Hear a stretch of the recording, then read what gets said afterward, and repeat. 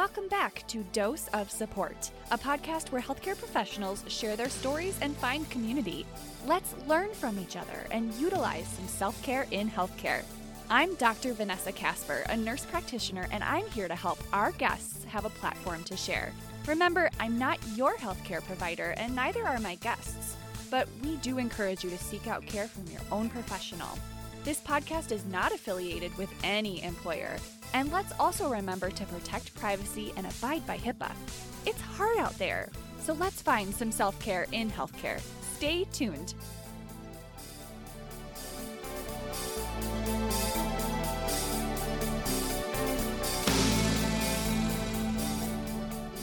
All right, team, huddle up for a quick check-in this week.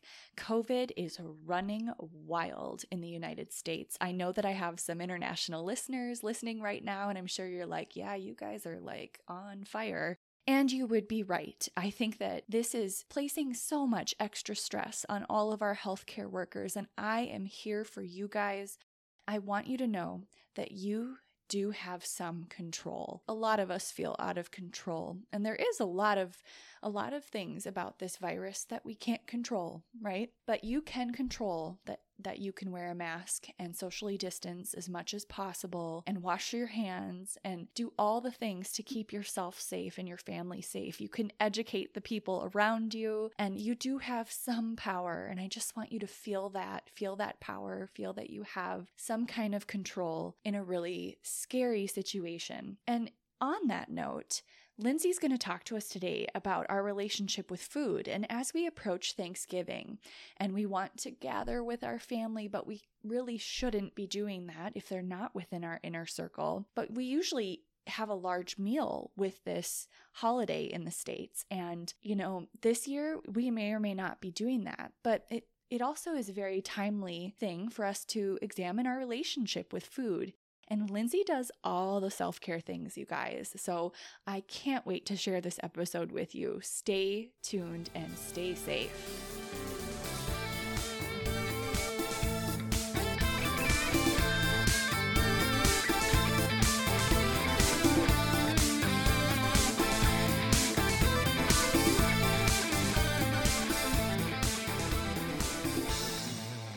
Welcome back to Dose of Support. A lot of us work in healthcare. A lot of you listening work in healthcare. And even for us, the healthcare system can be confusing and even invalidating. Today, Lindsay Madura is going to tell us kind of her experience with that. And she decided to pursue work as a registered dietitian. She approaches her work with sustainability in mind and maybe uses her training as a yoga instructor. Welcome, Lindsay. Tell us more. Hi, yeah, glad to be here. Thanks for having me. I definitely use my training as a yoga instructor as a great foundation in my practice, actually, now. Who knew? So, as a registered dietitian, you have an undergraduate degree in nutrition or some type of nutrition science, correct? All dietitians have to, get the specific training with their bachelor's degree with the clinical dietetic emphasis, and then get placed into an internship program that is a minimum of 1,200 hours before sitting for their board exam. Now, it is changing in 2024 that a master's degree will be required on top of those things. Because Allison in episode 1 also did some similar work, I'm wondering, do you know where, is your job the outlier? Is your job like a rare one? Yes, it is a more niche outlier to work with an eating disorder population. A lot of very specific training that goes along with that. And so when it comes to the rest of the dietitian field, I would say, and obviously I can't break down, like you said, with specific numbers, but a large part is going to be in the clinical piece is going to be in hospitals. So kind of any emergent medical need from a nutrition standpoint anyways. And then outside of that, I think that there is quite a bit of professionals work in food service. So that might be like within developing. Like I was thinking like school districts with Yeah, for school districts, there's a huge piece there. And then long-term care facilities, also the food service piece there. There's quite a bit of variety, which is part of my draw to the yeah. field was there's like so much to do with it. I would say working in dialysis clinics is another Oh, really? Yeah, I yeah, so suppose. working with like kidney failure, different levels of CKD. People listening might have all sorts of their own experiences that they've had with registered dietitians. And so that's why I thought I would ask that. So, what is your favorite part of your job? I can get excited about a lot of things in my job, but I think, which no, that's why I'm in the right field. I'm very excited about it on a regular basis. But I think anytime that I can bring relief or reduce suffering in an individual and create more freedom in their lives, that is like the most exciting thing to me is being able to empower them to have more space in their lives to do more of what they really value. I can hear you smiling. I am Um, smiling, yep. what is the hardest part, the most challenging part of being a dietitian? I would say one of the most challenging parts would be somebody coming in who is really hurting, really confused, and really wanting their life not to be the way that it currently is, and really having a struggle with motivation. I have all these tools in my tool belt that I can really support a client from a variety of different approaches. Um, but if they do not feel that within themselves that they are ready, I mean, it can be a long time of being stuck and watching them struggle. I actually think that a lot of people can relate to what you just said, even if we're not even speaking of patients in particular, but everyone, I mean, we all have our own motivators, right? And we all have things that stop us from getting things done. Totally. And, um, a lot of our listeners are in healthcare, some are not, but a lot of people listening might be like, I have totally seen patients fail and it's heartbreaking, and you see them struggle, and you know that if they would just do the thing, or walk the walk, or you know what I mean. I can totally relate to that, and so I'm sure people are listening and nodding their head like yes. I've Yeah. totally seen that. um do you feel like people understand what a registered dietitian does every day? I think that it's a misunderstood field largely because there are so many, like, quote unquote, health coaches, quote unquote, nutritionists out there. There's so many different varieties of people proclaiming that is their knowledge base, and Mhm. it kind of muddies the water in terms of like people understanding what's the difference between those things and what you're saying you can do with food and nutrition. Um, Yep. there tends to be a little bit of confusion about, what level of training goes into us being considered nutrition experts. Yeah. The health coach, the certified health coach crap really bothers me. I I mean, if you're on Instagram, that's Yeah, you see all these people that are like, use this supplement, or, I can help you find your motivation, or no, like that's like a little certification you can do with a 2-week class. right, No, like go to an expert. Um right. so I can totally see how that could be misconstrued as like, oh, that's what you do, but that's not what you do. Right, right. And I think one of the traps in all of that is that oftentimes with that quick level of training, um, they might be offering like a quick fix up to your life or something, a quick turnaround Yeah. for something.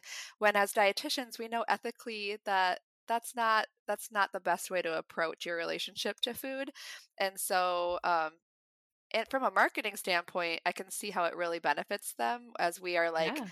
playing the long game here as dietitians. Well, and I think patients are always looking for something that's going to make them feel better, like so Totally. it's not it just feels dirty to me. I don't like it. Okay. Well, now that we got to know Lindsay a little bit, we are going to take a short break, and when we come back, she's going to tell us a story from practice and share some self-care. So stay tuned.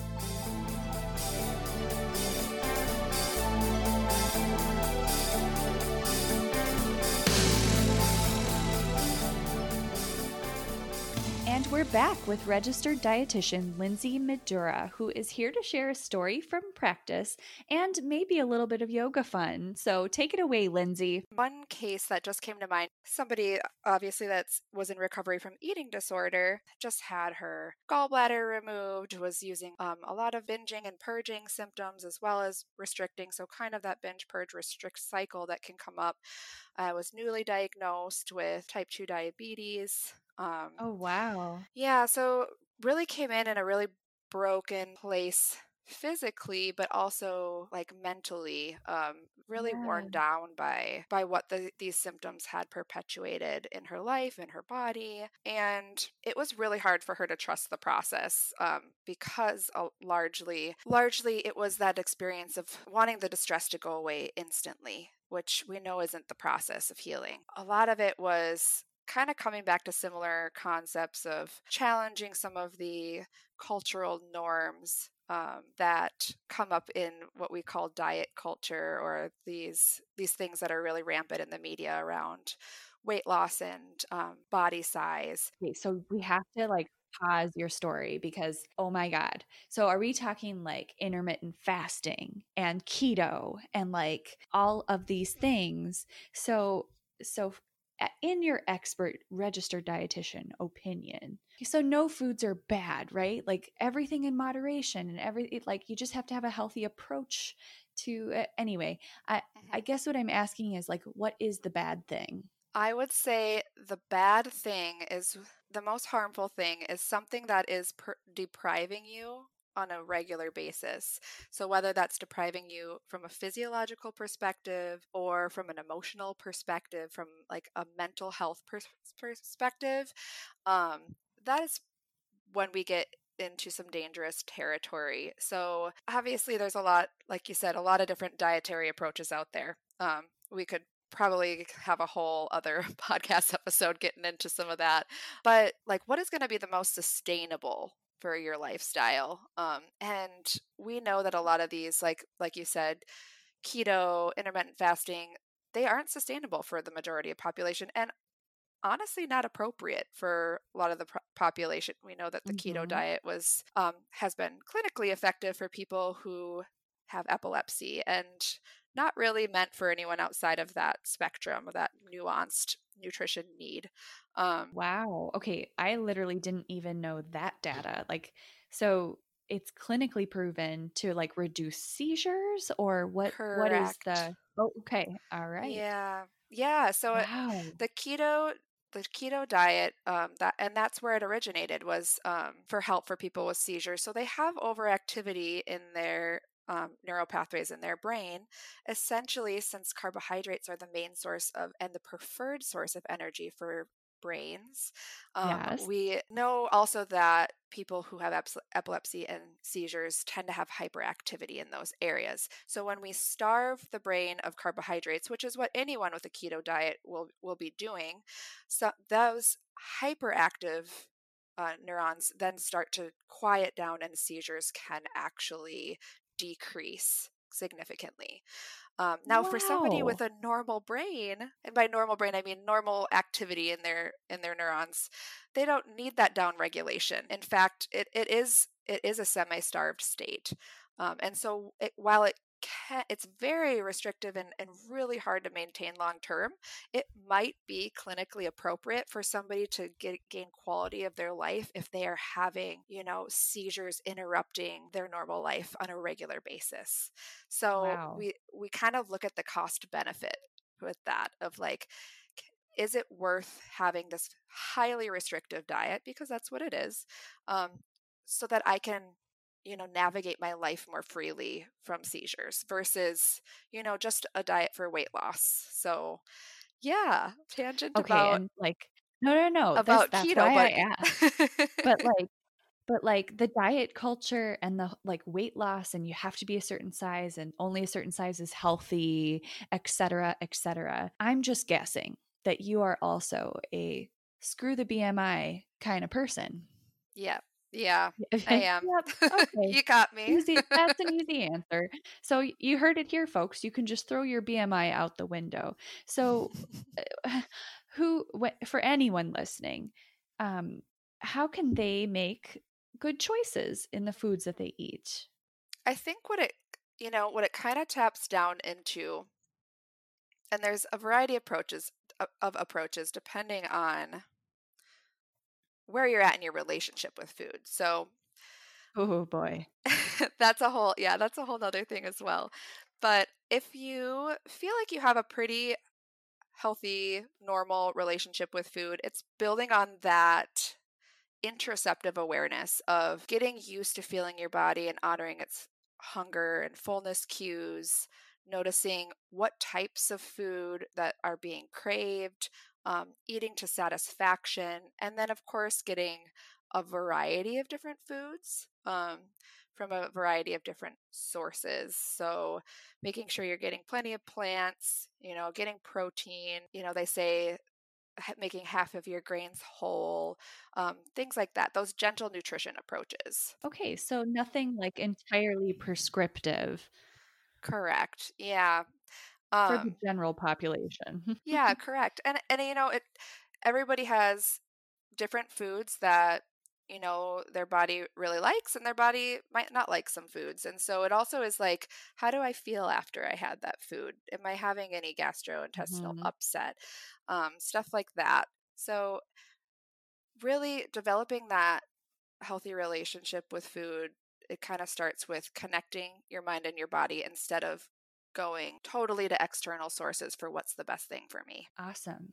So let's get back to your client. So you're working with her, and it was really hard at first because it sounds like she was medically going through a lot. She Like, was, yeah. I mean, diabetes, new diabetes. Oh my God. Like, no, that alone would be hard. So what happened next? Over time, we were able to really challenge some of those philosophies she had around food, which a lot of times came back to the feeling that her body was wrong. Um, And this is a African American woman, so you can think about what diet culture perpetuates. It's often like a thin white body, and so a lot of it was, as well help with her therapy team of really processing out some of this her body not being okay and embracing the uniqueness of her body and trusting her body to know what it needs, that it knows how to take care of her. And also really Hmm. navigating that during the time with all of the upheaval with George Floyd, everything, and it was very, very triggering for her of not feeling safe in her body. And so as a white-bodied provider, it was very challenging to help this client, not only with their eating disorder, but some of the trauma responses they were having about being in a Black body in this current time that we are facing. And so it was really, taken a bit out of my element for trying to graciously step into that very vulnerable space of naming, the privilege that I had, as well as the disadvantages that she was born into just inherently by being in a larger Black body. And with a lot of effort, a lot of resourcing, her immune system got a lot stronger. She stopped getting sick as often.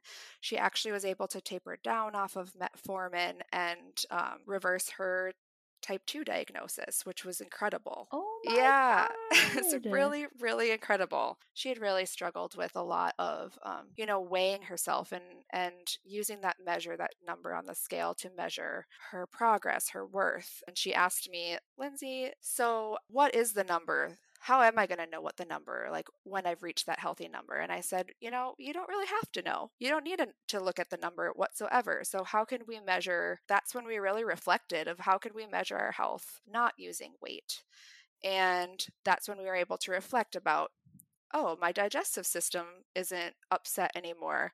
You know, I'm able to have foods that I couldn't eat before, like things like donuts or snacks, and have them in a reasonable portion and not feel out of control around them. My emotions feel more stable. You know, my blood sugar levels are stable. I haven't gotten sick in a really long time. That was really like an aha moment for her and really very rewarding. I'm so happy for her. That's awesome. And it makes me think like we could all reflect. So in my work, I do need to weigh people because I have a lot of patients with, let's say, congestive heart failure, and weight gain of fluid, of water weight, is one of the ways that we can see if the heart failure is advancing, for Mhm. example.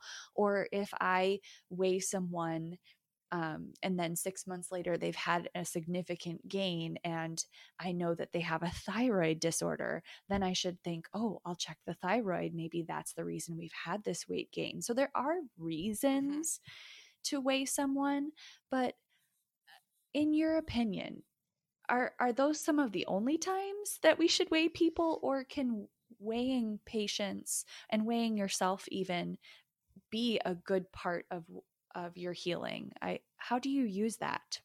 Ooh, that's a great question. So, you know, from a medical standpoint, I I think the frequency in which that we monitor weight is not necessary. And it really does externalize our idea of health and it measures our health in a really limited perspective. It is a data point and we can use it. And there are, like you said, some clinical pieces that make that really necessary. Things like, you know, chronic kidney disease, edema, if you're going into surgery and they need to provide you anesthesia, stuff like that, very important. Um, but oftentimes, if we overfocus on the weight, what the statistics show is that it can cause more harm um, emotionally and doesn't actually lead to long term weight loss, but more often to weight cycling, which we know is not helpful for our metabolic well being or our emotional well being.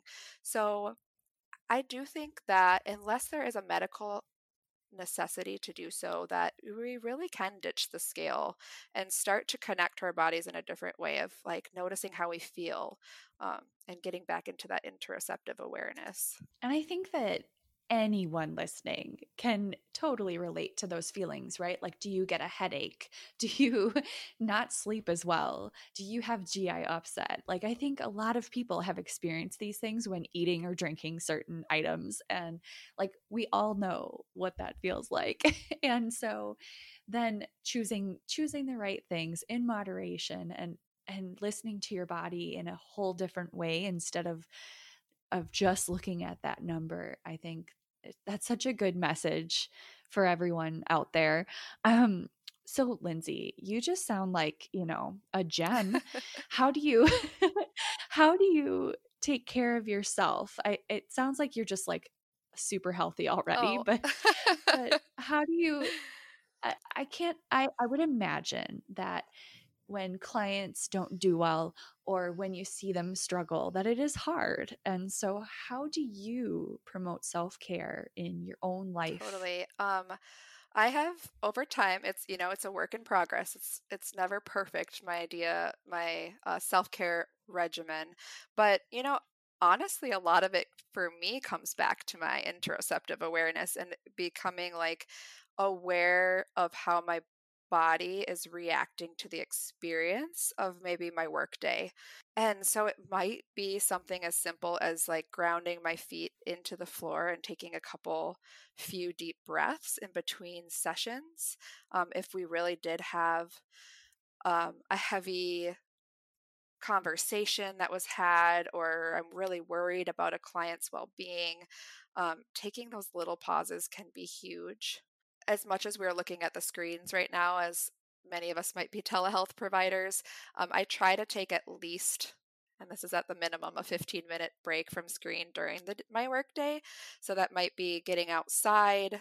It might be washing my dishes or just stepping away and kind of getting a gauge of my surroundings, becoming more aware of my surroundings. Because if we spend up in our headspace all day, um, with our clients on our computers, at the end of the day, it can kind of feel like, where were we? Were we just like in a time warp, you know? uh, Yeah. Yeah. You're not alone there. Oh, yeah. man. Of course I use yoga and meditation. My approaches for my own practice has become way more gentle. It used to be more fitness oriented, but what my nervous system has been needing during this pandemic is to slow down and be really kind. Um, and then creativity is a really great outlet. So I kind of know my self care is struggling if I'm not feeling as creative or not feeling as drawn to do creative things. So I try to spend some time. I actually like to draw. And so Oh, drawing and wow. journaling are a big part of my self care as well. Oh my gosh. I want to do all these self-care things with you. You should, I mean, so let's say people are like, "Oh my God, Lindsay's amazing. How can I get some more Lindsay in my life?" How can they find you? So good way to find me is I'm launching a private practice in November, and I do have a new website that it's up and working. There's still some tweaks, but it's always 2 words worthy .com, or else you can go to my name, Lindsay. My last name is Madura, Midura.com, and those are good ways to connect with me. There's actually like a contact page where you can reach out, ask a question, just say hi. Um, and also, I am fairly active on Instagram. That's how we connected, and I'm so happy that we did. Mhm. And Oh. that is the Yogi Dietitian. So the .yogi dietitian. Awesome. Well, thank you so much for being here today, Lindsay. It was a My treat. pleasure. Thanks again for having me on. And listeners, you guys know what to do. If you're trying to get a hold of me, you can find me on Instagram, Facebook, or my website, Dose of Support. And you can also email me, hello@doseofsupport.com. If you are enjoying these conversations and enjoying these self care tips, go ahead and leave us a rating or a review, subscribe to the show, and hey, do me a favor this week and tell a friend about the show. Every episode is different and there is something for everyone. So until next time, I will be in your ears next week and I can't wait. So thank you. Every role in healthcare is important, and these experiences matter. We'll be back next week with a brand new guest and a whole different story. Until then, make connections, you guys. Give each other a dose of support. Dose of Support is written, produced, and edited by me, Vanessa Casper, with exclusive music by Rafael Sequeira. Don't forget to rate the show, write a review, and leave feedback wherever you listen. I'm punching out until next week, where we try to find some self-care in healthcare once again.